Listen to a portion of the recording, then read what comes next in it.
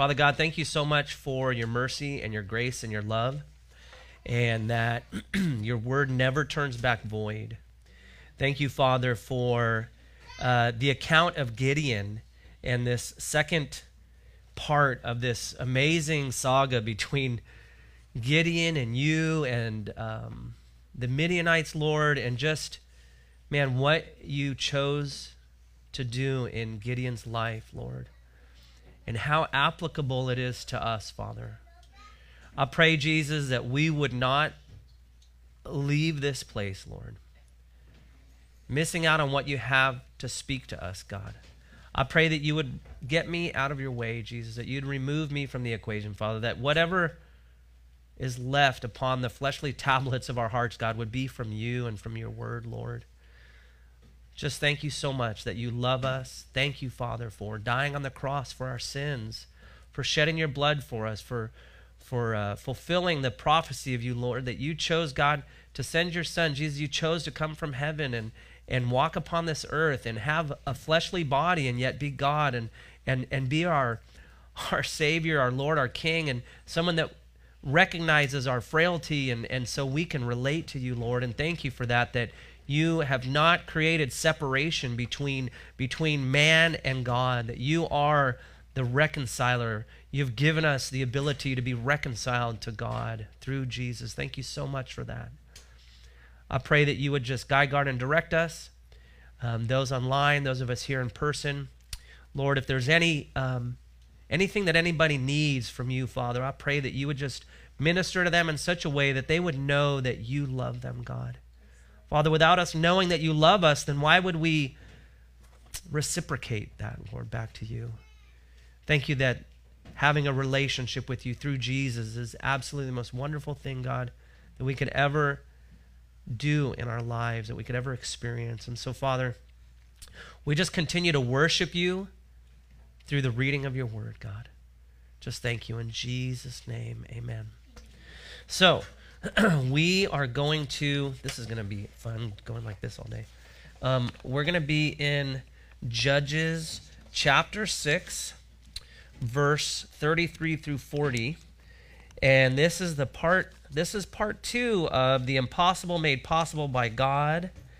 That's the title I gave to this series. And today, the subtitle is, What Are You Clothed With? What do you have on? What are you wearing? Not physically, but spiritually. We're going to talk about that today. We're going to take a good look here at what happened between Gideon being afraid, fearful. If you guys have read this account of Gideon in the beginning of Judges chapter 6, the Lord comes, and this is a pre-incarnate of Jesus Christ himself, comes and goes under the terebinth tree, which is right where Gideon was at, and calls Gideon, basically says, hey, you man of valor. I'm paraphrasing loosely, but he does call him man of valor. And so right away, the Lord calls Gideon who he is and how the Lord recognizes him. The Lord does not recognize him as a fearful man. He doesn't recognize him as the lowest of the lowest in his tribe, because Gideon even said that. The Lord ignores in the first section of this scripture, the Lord ignored Gideon even complaining about why is all this happening to us. If you remember, just to kind of give you a basis for this, the Midianites was this huge army. They would go in, and during the season of harvest, they would come as many as locusts. Thousands and thousands and thousands of them. They would come into this area of the Israelites' encampment, and they would take all of their vegetables, all of their livestock. They would destroy everything and leave them destitute. And so they came all the time, and the word says that this happened over 7 years. And the reason why this was happening is because God's people forsook God, and this was God's punishment or judgment against their sin. And that's one thing about the Lord. He's righteous and he's just in all things. There's consequences for us walking away from him or not living for him. There's consequences for us sinning. And so I love that about the Lord. He's honest. He's honest about who we are, and what we need. I posed a question the other day, or last week it could have been, when it's like, if you have a friend in your life And really, if you have a really close friend, they'll be honest with you, how you are, who you are. And if you really want to grow in your relationship with somebody, you'll receive correction. You'll receive maybe some punishment from them in a sense. God's word says that an enemy multiplies kisses, but faithful are the wounds of a friend. And that's in Proverbs. And so there's this character of God where he has righteous judgment against his people when they don't worship him. And the Israelites at this time, they were worshiping false gods. They had idols in their yards for prosperity and all these things. And Gideon, actually, after the Lord had talked to him, God told Gideon to go tear down the idols in his home, and he did. And the men came out and they wanted to kill Gideon. And Gideon's dad said, well, why doesn't this God Baal defend himself? Why does Gideon need to defend him? If he's a God, then let him defend himself. And it's amazing that, believe it or not, all things, whether you see them or don't see them, principalities, demons, darkness, all things, even angels created and beings that we see and don't see, will bow down at the name of Jesus, if not now, one day, when he comes back. So, Judges chapter 6, verse 33 through 40. We're going to go ahead and read the text, and then we'll get in and discuss it. So we pick up after Gideon's father made that statement in verse 32. I'll just kind of read that. Therefore, on that day, he called him Jerubbaal, saying, let Baal plead against him, because he has torn down his altar. So they renamed or gave Gideon a new name pertaining to what he did in regards to tearing down the idols of Baal. So verse 33. Then all the Midianites and Amalekites, the people of the east, gathered together, and they crossed over and encamped in the valley of Jezreel. But the Spirit of the Lord came upon Gideon. Then he blew the trumpet, and the Abiezrites gathered behind him. And he sent messengers throughout all Manasseh, who also gathered behind him. He also sent messengers to Asher, Zebulun, and Naphtali, and they came up to meet them. So Gideon said to God, if you will save Israel by my hand, as you have said, look, I shall put a fleece of wool on the threshing floor. If there is dew on the fleece only, it is dry. If there is dew on the fleece only, and it is dry on the ground, then I shall know that you will save Israel by my hand, as you have said. Verse 38. And it was so. When he rose early the next morning and squeezed the fleece out together, he wrung the dew out of the fleece, a bowl full of water. Then Gideon said to God, do not be angry with me, but let me speak just once more. Let me test, I pray, just once more with the fleece. Let it now be dry on the fleece, but on the ground let there be dew. And God did so that night. It was dry on the fleece only, but there was dew all on the ground. So, verse 33, we see that the Midianites and the Amalekites and the people of the east gathered together, and they crossed over and encamped in the valley of Jezreel. So when it says they crossed over the river Jordan. If you want to look at a map, you'll be able to see there's this valley that they encamped in.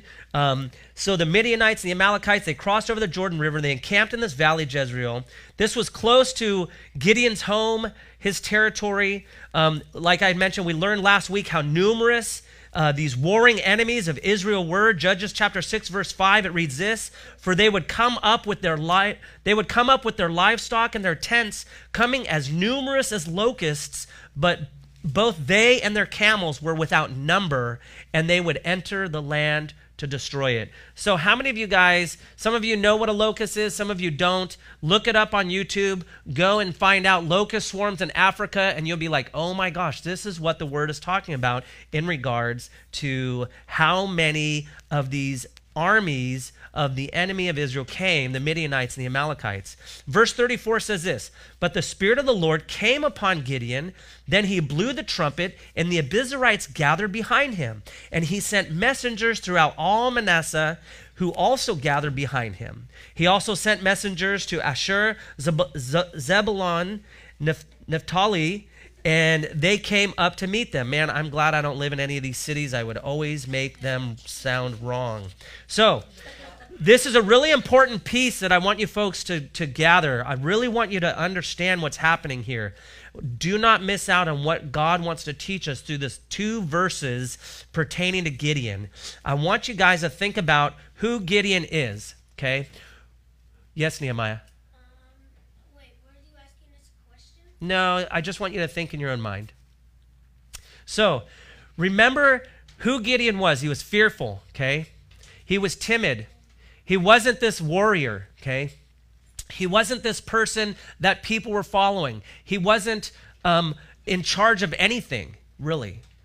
And you see here where this one piece of scripture the Holy Spirit gives us in verse 34, but the Spirit of the Lord came upon Gideon. I don't want you to miss this. This is the premise for my title of this message. What are you clothed with? Okay? Or what do you have in your life that you wear upon your mind? Or what are you taking in and relating to who you are? Okay, that's more of probably a better way of saying this. And so you see here in verse 34 and 35 this amazing shift of who Gideon is. He goes from hiding down here on the floor in threshing wheat because he's afraid that, the Midianites are going to come. He's full of God's people that are worshiping demons, basically, and God's hand is not upon them at all. God's people cry out earlier in 6, 1 through 20, and the Lord hears their cries for help, and he goes to the most fearful and lowest person, and you would think that, what in the world? What's God really doing here? In my own mind, I wouldn't choose Gideon. In my own mind, I wouldn't choose myself for half the things that God calls me to do. Maybe in your mind, you think the same way, that God doesn't have something special for your life. And I want you to really take a look at what God did in Gideon's life. And I think you can't get much more common than Gideon. He's super relatable to us in our human nature. And so in this first section here, it says, but the Spirit of the Lord came upon Gideon. See, the Spirit of the Lord, the creator of the heavens and the earth, the one that all things in heaven and on earth bow down to, he is the one that covered Gideon. There was a covering that happened, a supernatural covering that came upon Gideon. See, in the Hebrew word, labash or labesh, which is what this word means when it says came or upon, it's almost the same word, and it means to put on, to wear, to clothe, or to be clothed. And so the scripture is saying that the Holy Spirit, the most powerful being in all creation, covered Gideon like a garment. You may be thinking to yourself, well, what does that have to do with me? I put my I got my shirt on, man. I don't see any supernatural thing happening in my life. We'll get to that. So you see also in this section of scripture that Gideon blew this trumpet. After the Lord had clothed Gideon with his power and strength and might, only then did Gideon blow the trumpet. Trumpets were used back then to call men to gather for something. It was not just this, like, when you hear somebody's horn blowing, you ignore it. Car alarms. Who runs after a car alarm nowadays? We want them to get turned off. We don't want to listen to car alarms, right? So when we hear these sounds, we're not in tune to that, right? Now, if there was a air horn for like bombs dropping in another country, in another era, we might really be aware of that. When our phone goes off and it says warning, for fire or flood, we're attuned to that. So we have a natural gathering in our personhood towards warning signs or towards a gathering sign. And so Gideon's era had this, the men would blow a horn and people would come. And you think about this. There was this personality, this whole mind switch or not mind switch, this whole switch in Gideon's personhood. And now the power of God is upon Gideon in an amazing, super crazy way. And yes, that's a technical biblical term, super crazy way. So he's clothed with the Lord, and after the Holy Spirit is upon him, he blows the horn, and what happens? So Gideon, with God's power and strength and might, only then did Gideon blow this trumpet, called upon the men of Israel. Not just one came, not 10. Nehemiah, please be quiet. Not 1,000, not 10,000, but 32,000. 32,000. We'll learn later on in Scripture. So then, I want you to also, I'm going to read this. This is from Matthew Henry's commentary. I don't usually build a large piece of commentary from another person in my messages, but this was so descriptive of what went on with Gideon that I wanted to share this. Matthew Henry's old-time commentator. He's been around a long time. He's passed away, but so some of the language may be a little Old English, just to let you know. The preparation which Gideon makes to attack them in their camp, verse 34 and 35. God, by his Spirit, put life into Gideon. The Spirit of the Lord clothes Gideon. So this word says, it clothed him as a robe to put honor upon him. It clothed him as a coat of mail, or you know how a soldier would have chain mail. So he had this mail that was put on him. And again, this is a descriptive commentator of this section of Scripture. So it clothed him as a coat of mail to put defense upon him. Those are well clad that are thus clothed, a spirit of fortitude from before the Lord clothed Gideon. He was of himself a mighty man of valor, yet personal strength and courage, though vigorously exerted, would not suffice or be good enough for this great action. He must have the armor of God upon him. And this is what he must depend upon. The Spirit of the Lord clothed him in an extraordinary manner. Whom God calls to his work, he qualifies and animates for it. You all are called for the work of God. God qualifies all of us for his work. And the word animate means he gives us ability to go into action.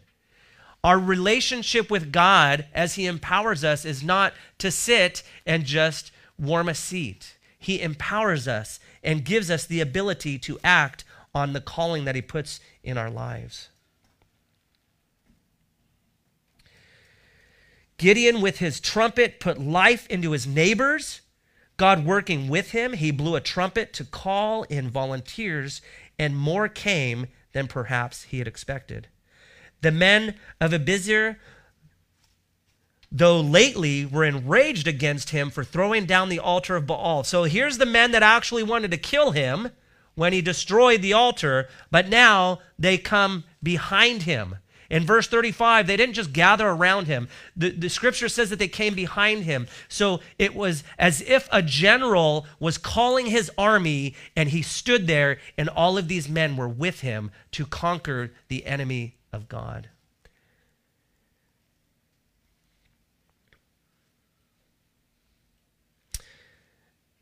See, these men were now convinced of their error. Bravely, they came into his assistance and submitted to him as their general. Abiezer was gathered after him. So suddenly can God turn the hearts even of idolaters and persecutors. God can turn an idolatrous heart to worship him. God can turn somebody who persecutes God to worship him. That's the power of the Holy Spirit. That's the power of the work of Jesus Christ. So there's these distant tribes, even Asher and Naphtali, which lay most remote. They were far away. They were strangers to Gideon, but they obeyed the summons and sent him in the best their forces. Though they lay furthest from danger, yet considering that their neighbors were overrun by the Midianites, their own turn may be next. They were forward to join against the common enemy. So I just love that. It's a super descriptive on what God did by clothing Gideon. So see, they didn't just gather around Gideon, but they got behind him, right? There's that amazing shift of this frightened man speaking of his weaknesses and questioning if God was for them then, and why is all this happening to them? Now he's this mighty man of valor, the title that God had given him right from the beginning. So people, please see this, my friends, that God empowers. God wants to empower you. All of you young people in front here, God wants to empower you. All of you people here online, God wants to empower you. Zechariah 4:6 says this. So he answered and said to me, this is the word of the Lord to Zerubbabel, not by might nor by power, but by my spirit, says the Lord of hosts. Amen. You see, there are things in life that we cannot do in our own strength. One of them is get to heaven.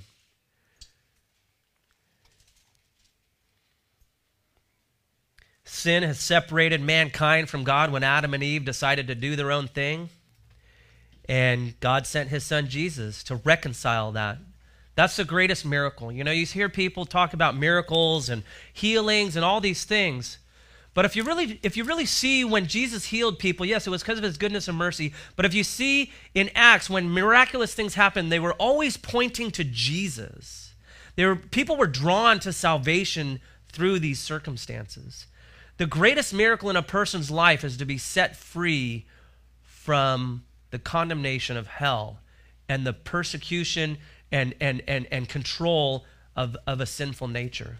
There is absolute freedom in Jesus. If you don't know Jesus and you have not experienced the perfect freedom that he gives through his son, then today is the day of salvation for you.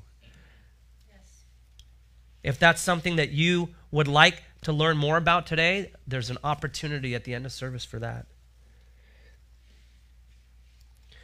So again, it is by God's Spirit that we are to operate in. Maybe you are wondering, what does his Spirit do for me or give to me? I mean, maybe you're asking the question right now. I'm not Gideon. I don't have a huge army taking all of my food or livestock. It'd be like for you young people if somebody took your iPhone and watch away, your Apple Watch, and said, you can never have it again for the rest of your life, and you can never buy one ever. Or take the most important thing in your life that may be, you know, super, super important to you, and have somebody get in the way of that. Or, you know, maybe there's this, you know, those were probably horrible examples, actually. But again, we don't have this huge army taking all of our food away or our livestock. But so what is God's Spirit that we are to operate in? What is it? First of all, the Holy Spirit gives salvation when you make a sincere decision to invite Christ into your life, making him your Lord and Savior. Then the Holy Spirit comes upon your life. He becomes your helper, your advocate, your strength, empowering you to live a godly life. But without choosing Jesus as your Lord and Savior, those things are not available to us until we make a decision to invite Christ into our life, to make him Lord of our life. You see, we cannot get to heaven on our own merit. We've been separated, like I mentioned, from God by our sin. But God has made a way for us. He sent his son, Jesus Christ, to take our place, to redeem us from our sinful ways, to bring us into a right standing with God. Jesus Christ died on the cross, shedding his blood for us, was buried, 3 days later rose again from the grave, conquering the power of sin and death. This is the power of God. The gospel, the good news that God has forgiven you and I of our sins. And you might, well, why are you talking about this, Brian? Why are you talking about salvation or sin or the cross? Because if we don't get past what God allowed to happen with his son, we can't get to the part of being empowered by the Holy Spirit to live our lives. Without Jesus in the equation, there's no God. maybe your own God, but it's not the God that's the God of heaven and earth. And so it's imperative that we know that the Holy Spirit is the one that brings salvation to somebody's life. So Holy Spirit brings conviction of sin. That's his job. It's not I don't get anybody saved. I present the truth of who we are as people and the truth of what Jesus did on the cross. And it's up to you to listen to the Holy Spirit knocking on your heart. Hey, this chubby preacher guy's talking about me. Will you listen?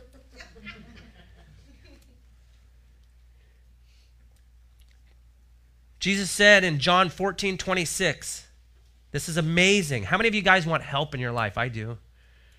You know that some of the greatest sales are self-help books? You always see that? Those are garbage. Self-help books are garbage. This is the best self-help book in the world. And if you don't have a Bible, there's some Bibles back there. They're free for you if you do not own a Bible. So Jesus said this in John chapter 14, verse 26, but the Helper, so the Holy Spirit, whom the Father will send in my name, he will teach you all things and bring to your remembrance all things that I said to you. If you think about this one section of scripture here, Jesus is about to ascend into heaven. He's going to be leaving his best friends, his disciples. They've been walking with him, but he says, hey, this helper's going to come. And he's going to teach you all things about me, and he's going to bring to remembrance all things that I've said to you. In other words, I'm not going to leave you destitute and alone and by yourself. So this word helper, it's a fascinating name. Can you guys say this word with me? Parakletos. Parakletos. You just spoke Greek. That word is what helper means. Yes. Parakletos means advocate or helper. It's who the Holy Spirit is. The Holy Spirit is the advocate to us human beings. How many of you guys have ever had to go to court? Hopefully none of us have. I have, unfortunately, in my past. Sometimes you have a mediator or a judge, and they're in your court, right? They're on your side. They're rallying for you. They're going to fight for you. They're going to make sure you're taken care of. They're going to help you. They're going to petition against any foes that are coming against your life. And this is what the Holy Spirit does for those that believe in Jesus. That's his job. He's not some crazy mystical thing. Oh, the Holy Spirit. Oh, that's not what he is. He's a part of the Trinity. He's the third person in the triune Godhead. He is this character of God, God himself, but yet given to us to empower us. And the same Spirit of God was upon Gideon that is available to us as believers today. God's word said he's the same yesterday, today, and forever. He never changes. He's always constant. How much consistency is there in the world today? Zero. There's no consistency in the world. I'm learning that more and more. I used to think there was. So also before Jesus ascended, I already mentioned that. Sorry, sometimes I get ahead of my notes. That's what happens with a preacher when he just starts going off. Acts chapter 1 verse 8 says this, but you shall receive power. So this is Luke's account. Luke wrote Acts, so this is Luke's account of what Jesus said. And so we see that in the first chapter of Acts. But you shall receive power when the Holy Spirit has come upon you, this is Jesus speaking, and you shall be witnesses to me in Jerusalem and in all Judea and Samaria and to the end of the earth. And so the Holy Spirit will come upon us as believers, and he will give us the power to be witnesses to people. That's one thing that I, unfortunately, have a soapbox on in regards to the body of Christ. I believe, and this is my personal opinion, I'm not saying thus says the Lord. My opinion is that there has been a habit of American churchgoers to just sit in church and be entertained when really the purpose of the body of Christ is to be filled up, trained up, and sent out. Part of the vision I believe God has given me for Metanoia is to plant more churches. It's impossible to plant churches if you don't look for people to train up and send out. I mean, if all of a sudden God drew somebody here and we saw, hey, they have a calling on their life, go plant a church in Linda. Yes. I mean, why not? Yep. I mean, why not do that? And see this outward pouring of God moving people by his Spirit to do radical things in the same fashion as Gideon. Next Sunday, we're going to see the victorious conclusion of what actually happened with Gideon. But he had to go through this process, and we're going through this process. And I really didn't want us to miss what the Holy Spirit has to offer us as human beings, because a lot of times we can read Acts and we can read stuff in the Bible and we can lose concept of it because we don't have, armies around us, we don't have those things. But what we do have is our own life that we live, that we need to live for God. God has called all to come to repentance and to have a relationship with him. And to do that, we need the power of the Holy Spirit in our lives.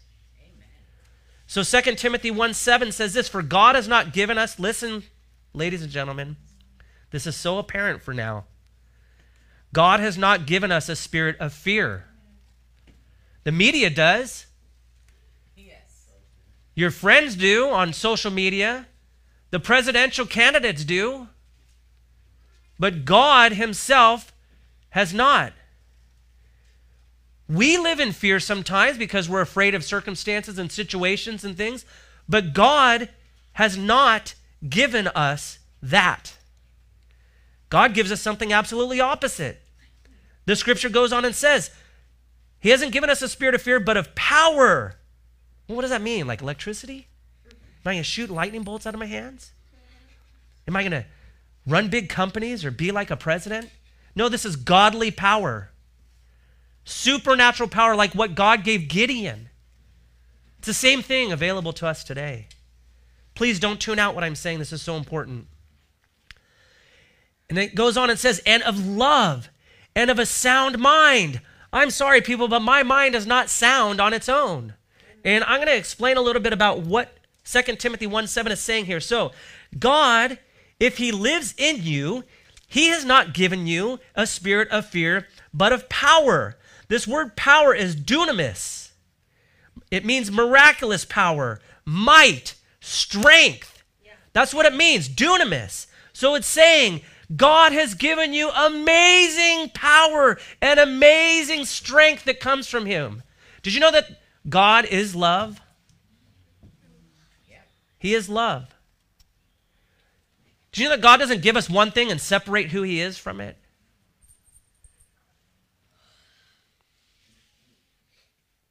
God loves us. And this is why he gives us these things, because he knows we need it. He gives us a spirit of love. This word of love, in the Greek, this word love is agape. Can you guys say agape? Agape. Not agape. Not agape. Agape. It's the highest form of selfless love. It's godly love. It's love without an agenda. It's love without consequences. It's love without criticism. It's love without, well, I'm only going to love you if you give me this. Right. Yeah. That's impossible for me to do on my own. I am naturally selfish. I love selfishly. But God doesn't. And in 2 Timothy, it says that this is what his Spirit gives us. How many of us need to see this kind of love in our lives? I do. I need to see it in my marriage, the way I treat my children. Trust me, my children will be like, yep.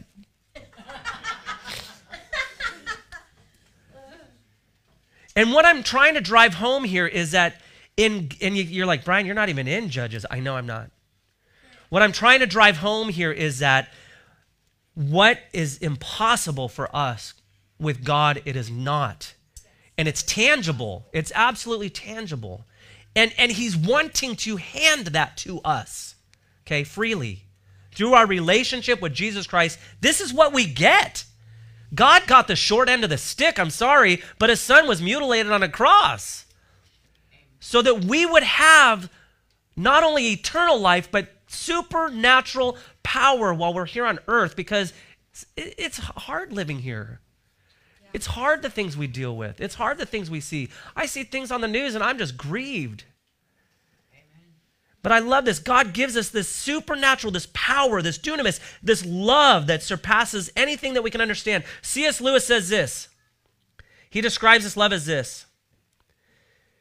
This is from his a little excerpt from The Four Loves. I just pulled this out. Hopefully I'm saying this right. And he describes what he believes is the highest level of love known to humanity, a selfless love that is passionately committed to well-being of others. That's godly love. You know, there's a guy online who is a comedian, and he's a professing atheist. I forgot his name, and the video was played at a church a long time ago, and I saw him on YouTube too. And he had this Christian guy give him a Bible and then was talking to him about the Lord. And he didn't make a decision. And he himself presents this video, okay? And he presents this video of his perspective of Christians, and he says that why would Christians not present the truth of who Jesus is?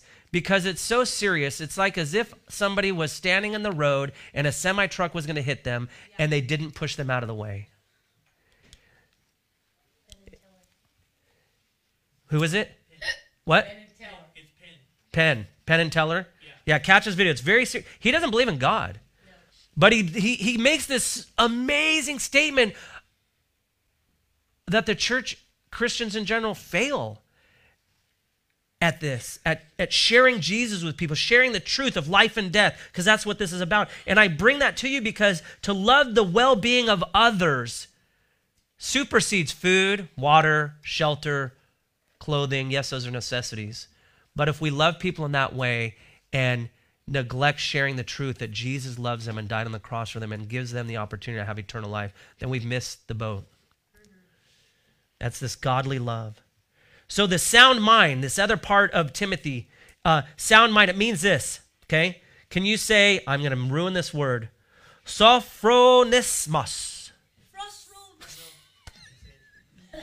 Sophronismos.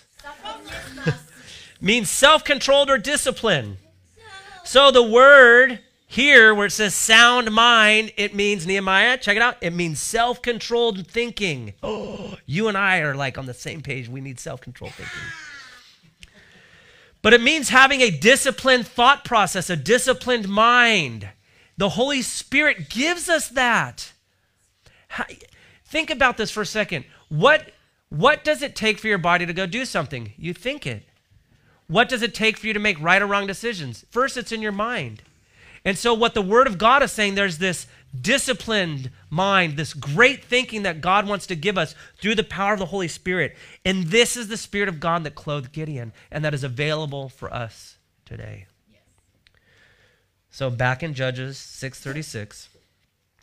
So Gideon said to God, this is important too that we don't miss this, if you will save Israel by my hand, as you have said, look, I shall put a fleece of wool on the threshing floor.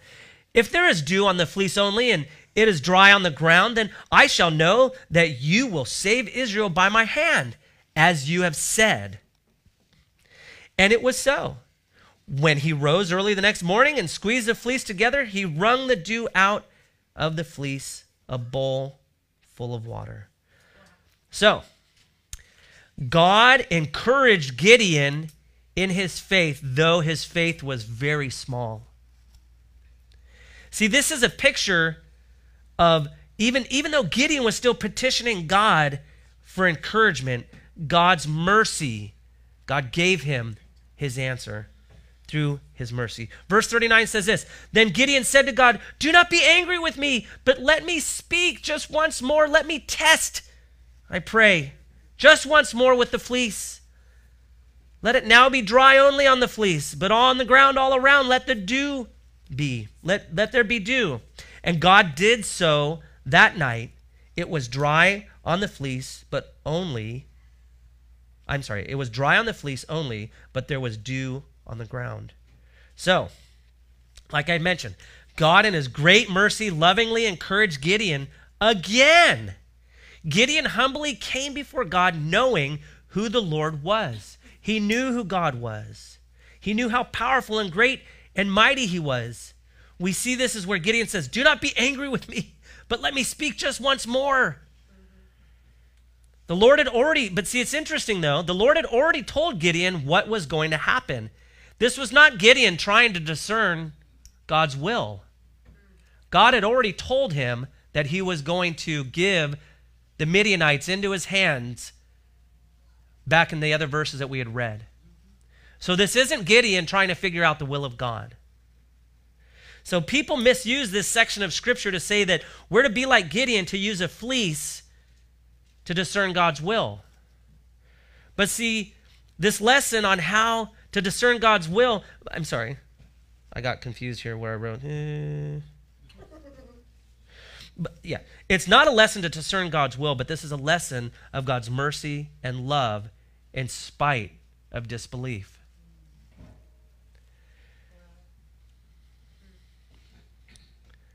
One commentator states this: "Yet before being too critical of Gideon," he's saying, hey people, don't be too critical of him, "we should consider the challenge that was ahead of him. Many of us would immediately refuse such a call, without even considering allowing God to confirm it. Gideon's weak faith was still greater than no faith at all. For this reason, Gideon is rightly included in the register of the great men and women of faith," which is Hebrews chapter 11, verse 32 is where you'll see Gideon's name. So people back then, they used to use a fleece to discern God's will. They would cast lots. But since the Holy Spirit was given to the believers in Acts, there's been no need for it. You don't see any other casting of lots or trying to discern God's will in Scripture, except there's one part where when in Acts, after Judas Iscariot had died, the disciples said, okay, well, we still need to have 12. And so they cast a lot to discern between, I think it's Matthias and...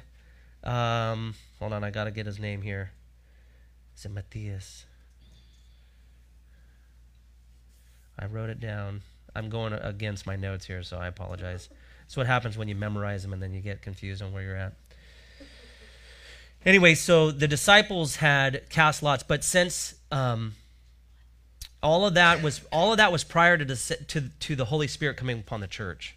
So after the Holy Spirit came upon the church in Acts, we don't read anywhere else in Scripture where they cast lots at all, or where they use fleeces to trying to discern God's will. But it seems that, once the Holy Spirit had begun to direct the activities of the church, there was a great certainty in being able to understand what the will of God is just by the direct leading of the Holy Spirit. So this is for us today. The power of God, His salvation, His help, His grace, His mercy, His divine guidance. So my question is, what are you clothed in?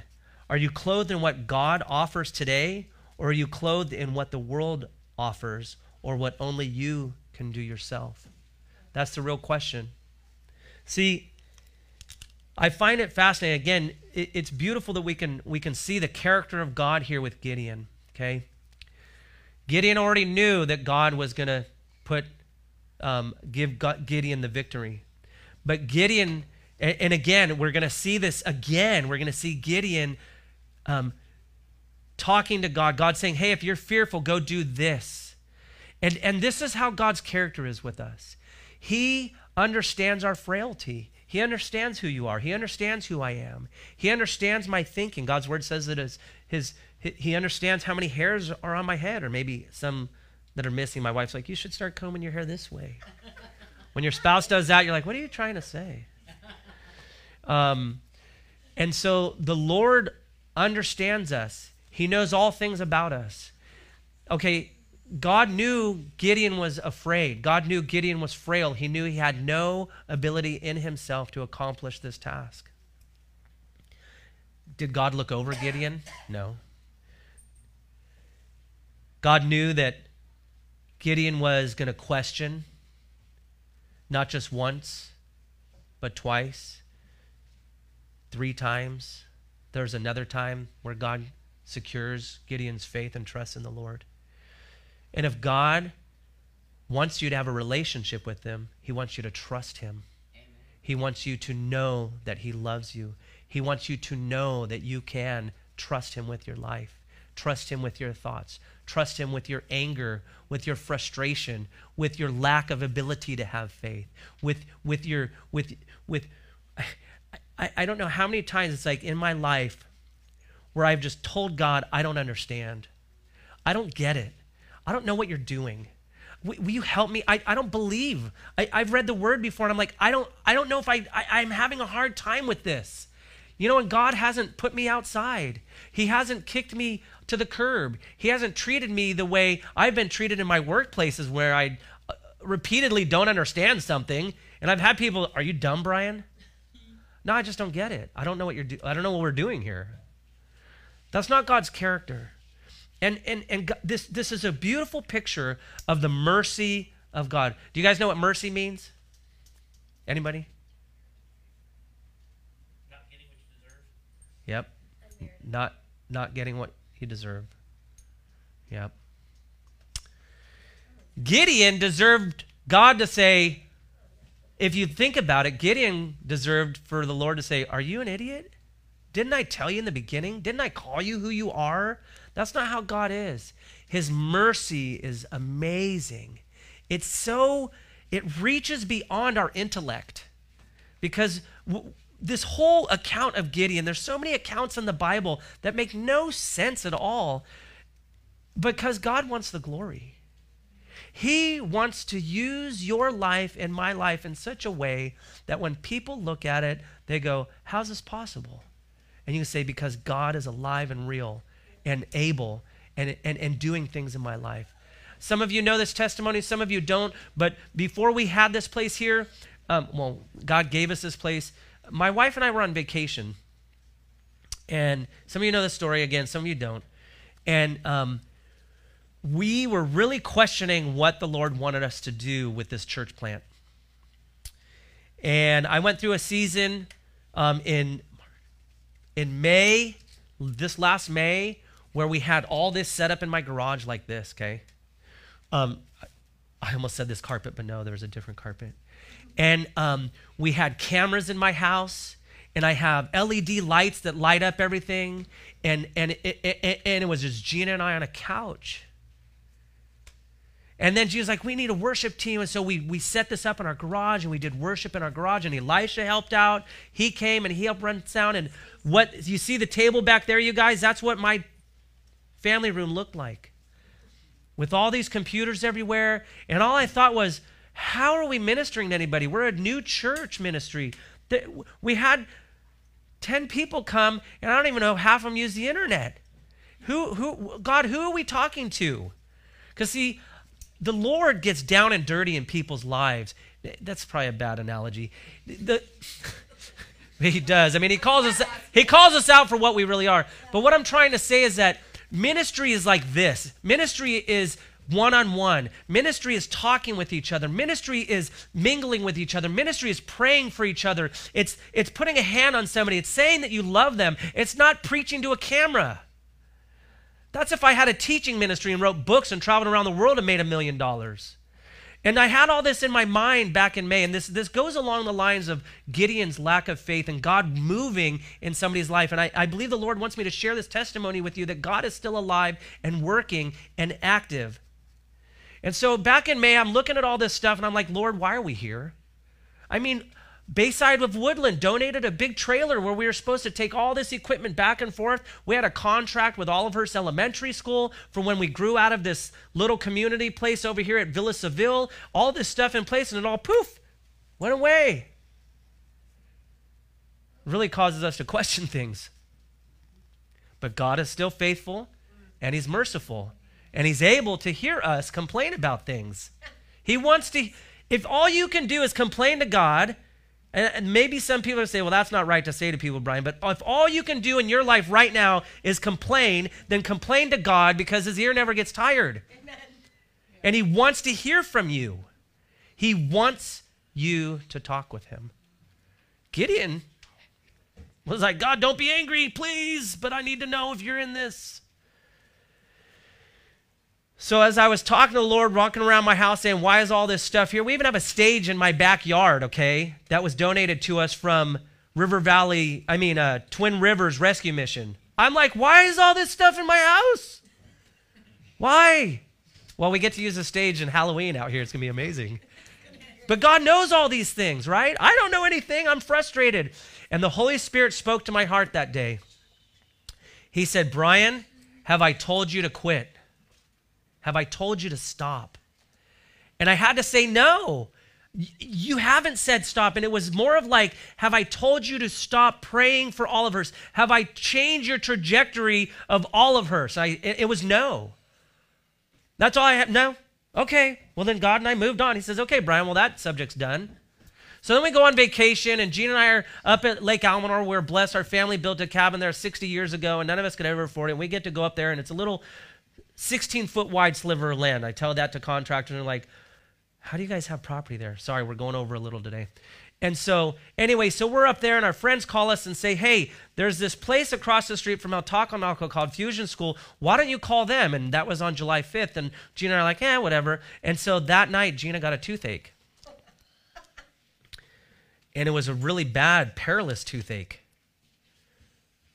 She was crying in bed profusely. So I'm praying for my wife, and I'm laying hands, praying on her while I'm trying to sleep and thinking our vacation's over. But I'm praying for my wife still, and the pain didn't go away the next day. It didn't go away the next day, and I made an appointment for the dentist, and we came down on Monday. She had an appointment on Tuesday. We go. She goes to the dentist on Tuesday. He takes the x-ray. While she's doing that, it comes to my mind, boop, oh, call the guy at Fusion. I call the guy, leave him a message. He calls back in 5 minutes. He says, I tell him that we lost our place and we're a new ministry. He said that would be an amazing thing. I'd love to help you guys out. So I called Gina up. I go, oh my gosh, this guy actually called back. He wants to meet us here. So we meet him here. Well, then Gina tells me later on that her tooth stopped hurting. And her dentist said, there's nothing wrong with your tooth. The x-ray's the same last year as it is now. I don't understand, Gina. Like, here's some antibiotics, I guess, and some mouthwash, I guess, but you're okay. Well, 4 days later, we're, at the end of July 26th, that was July 5th, we signed an agreement here. And so this whole account of Gideon and how he talked with God and how God has a purpose in Gideon's life, to do this miraculous thing. We're going to see the victory next week. God has the same purpose in your life, okay? I'm here to say God is alive and real and active. And this isn't about, I'm not telling you the story to say, oh, look at Gina and Brian and this church building. No. This is about God physically bothering us so that we would make a phone call so we would be here, because the Lord wants to do miraculous things in people's lives in Olivehurst and in Linda and in the whole world. So I'm going to close with this. Romans chapter, I need my glasses. Gina, my kids make fun of me. You're getting old. Romans chapter 1, verse 16 and 17 says this: For I am not ashamed of the gospel of Christ, for it is the power of God to salvation for everyone who believes, for the Jew first, that was the first ministry, to also the Greek. We are Greeks if we're not Jewish. We're Gentiles.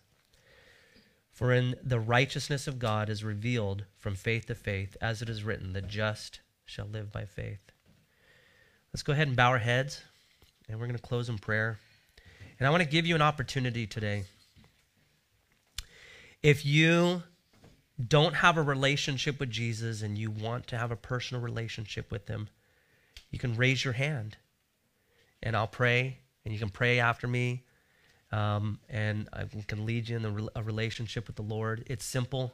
If you believe that Jesus Christ died on the cross for your sins, that you're a sinner, you want to be saved, God's word says that if you confess with your mouth that Jesus is Lord and believe in your heart that God raised him from the dead, you'll be saved. For it's with your mouth that you confess and with your heart that you believe.